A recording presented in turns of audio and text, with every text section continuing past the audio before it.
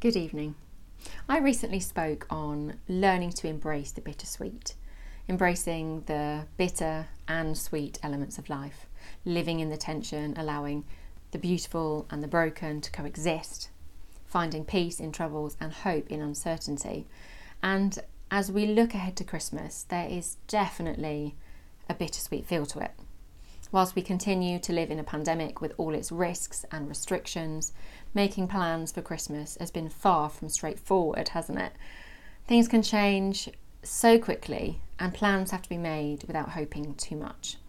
At this time of year, I'm usually dashing around the shops for a few final surprises, busily wrapping presents and really looking forward to the holidays with the whole family assembled.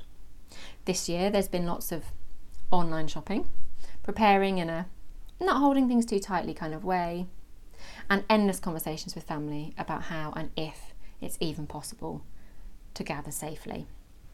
There is much to look forward to, of course, so much joy to behold, but there's also a tinge of sadness. This has been quite a year with so many disappointments, separation from loved ones, uncertainty, losses, and the list goes on.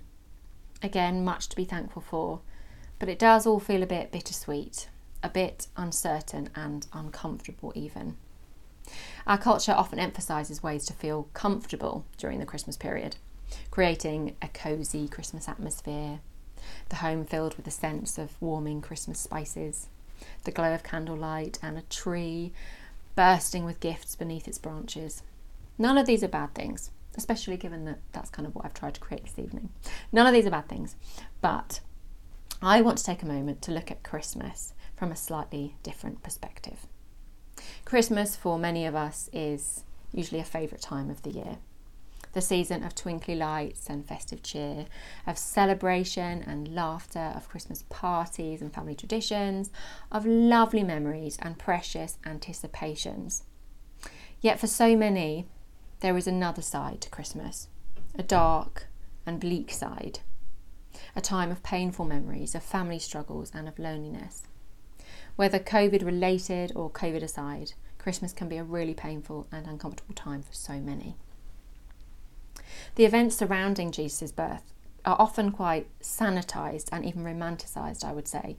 During the Christmas season, we often see arrangements of Mary and Joseph and some shepherds and perhaps a few angels meticulously arranged around the baby Jesus resting peacefully in the manger. The decorative nativity displays often feel more like the ornate frills of the holidays than a personal reminder of the most powerful and extraordinary story of redemption the world has ever known. Let's just recap the story of the first Christmas. So Mary and Joseph had to leave their home in Nazareth to register for a Roman census.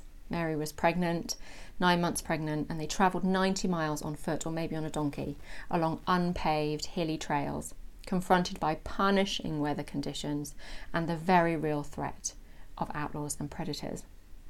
They had an astonishing story about angels speaking to them about a miraculous conception and about a coming child who would be called the Son of God. When Mary and Joseph finally arrived in Bethlehem, a messy delivery in a primitive stable was the only option. They were miles from family, in an overcrowded place. Soldiers roamed outside, enforcing the government's requirements that everyone who travelled there for the census pay the taxes they owed. A lowlier place of birth and a lowlier set of circumstances could not exist. Shepherds arrived after having had an angelic visitation announcing the birth of the Messiah, the one they'd been waiting for.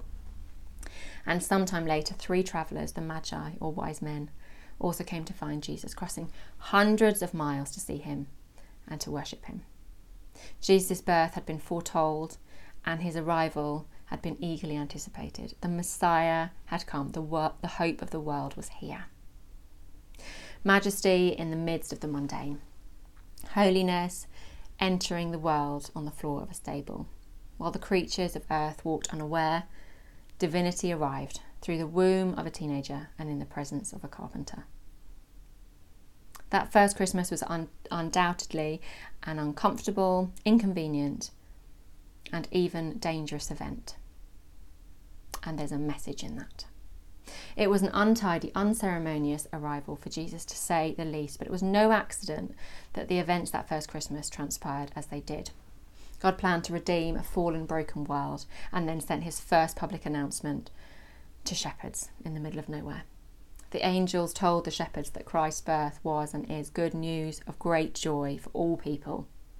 These unlikely heralds for God's message may have appeared unworthy, but that was exactly the point. The message was not reserved for the perfect, the pious, or the powerful. It was first entrusted to the lowly shepherds on a hillside. Even as flawed as some of them undoubtedly were, God loved them deeply. Jesus chose to enter our fallen world in a way that drew attention to the suffering in it. He didn't look away from difficult circumstances, from poverty or conflict. He made no distinction between age, race, gender or class. And when we celebrate his birth this Christmas, we shouldn't look away either. This Christmas may be uncomfortable. It may be that it's always uncomfortable for you, a painful time, one you dread.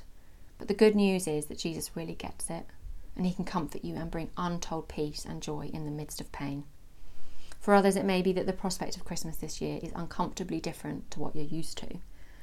But I want to encourage us all to elevate our perspective and embrace the opportunity to enter into the realities of Christmas in a new way. Let's not allow our celebrations to turn inward, separating ourselves from the painful experiences of the world around us.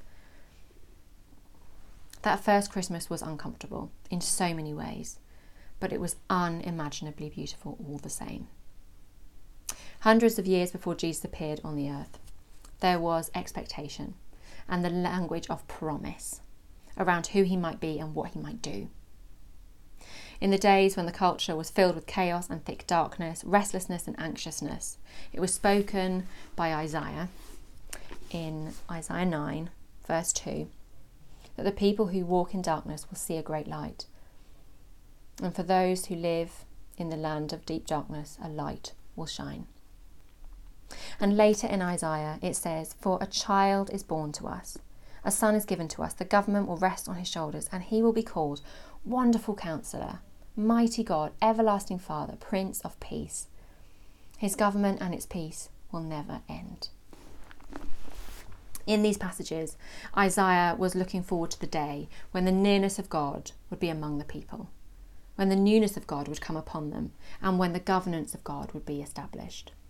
He begins with an honest assessment of what's going on in the nation, in the culture of that time. He speaks of people walking in darkness, and in moral darkness, social darkness, cultural darkness. And we see it today too. He could have written that today. He doesn't just say that the darkness was around them. That would be one thing. But he says that they were walking in darkness. And it's the same for us today. This speaks to the reality of our lives. It resonates with us. For people where the light has gone out in their marriage or in their home. For those who are shut down through silence or exhaustion. For those who carry the burden of relational tensions, the pain of job loss, or of drained self-worth. And then hundreds of years later, just as it was prophesied, our Saviour came. A moment in history that changed the course of all that would come after it. The intervention of a new story, the inbreaking of new reality, the first coming of Christ. The one whose very life and light would drive out the darkness, so that the darkness would no longer define us, overwhelm us, or confine us. He came for all those unable to find a story beyond their mental illness, beyond the shadow of depression, for those in the grip of grief, for those diminished in their hope and exhausted in their love. He came for all of those, which includes all of us walking in darkness. And he could have left us in the mess that we created. But in his kindness, he stepped into darkness, God embracing us in our weakness, comforting us and restoring us.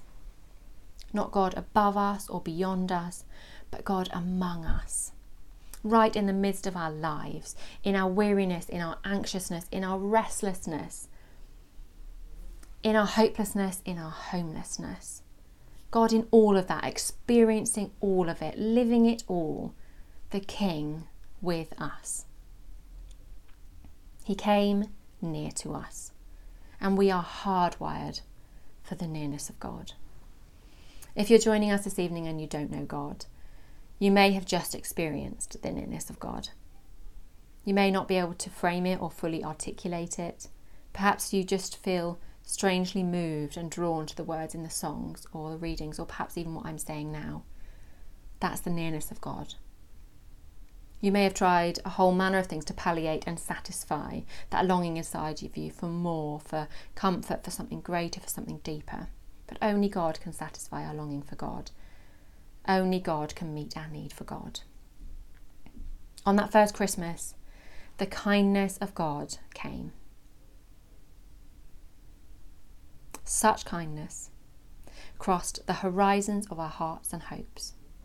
And we find ourselves engulfed in a story beyond the story we were living. And that can be your story too, if you choose to invite him in.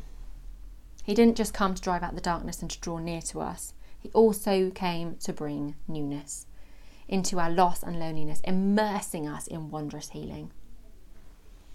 And it's even more than that. He came to establish his good governance upon us. His hope is eternal and unshakable. One day he will make all things new and all things right.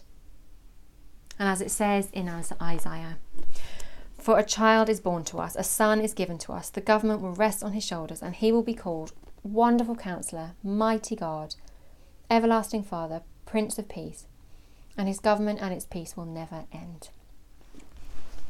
This is really good news. Really good news. This Christmas we celebrate the one who came to us in the most uncomfortable of circumstances in order to bring us the most everlasting comfort and peace the world has ever known. Wherever you find yourself this Christmas, whatever the state of your heart and your hopes, just know that Jesus came for you. Merry Christmas.